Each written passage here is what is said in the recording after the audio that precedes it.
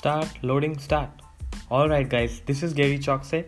I am a personal branding strategist and I'm going to start this podcast named as 60-Second Pod.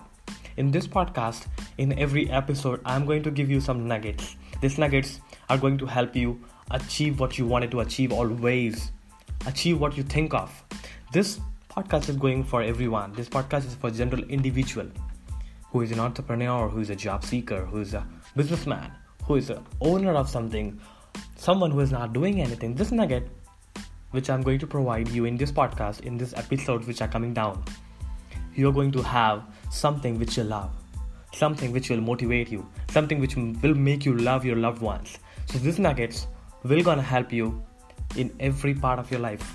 So keep in tune, and are you ready, guys?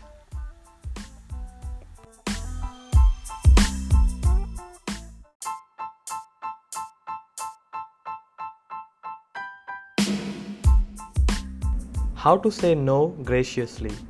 There are a lot of instances where you are stuck with a decision to decide on.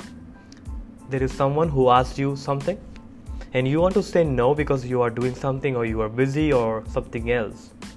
But you said yes. And you regretted that decision for the whole process. You would have said no and regretted for 4 or 5 seconds, but you said yes. The option or the solution is, if you say no graciously, it wouldn't harm the feeling of the other guy who is asking. Actually, it will increase your respect in their eyes. And if you say no carefully and graciously by adding the value and thoughts in it, that makes it more helping for the other guy who's asking for your request. So would you say yes or no? This is the nugget for today.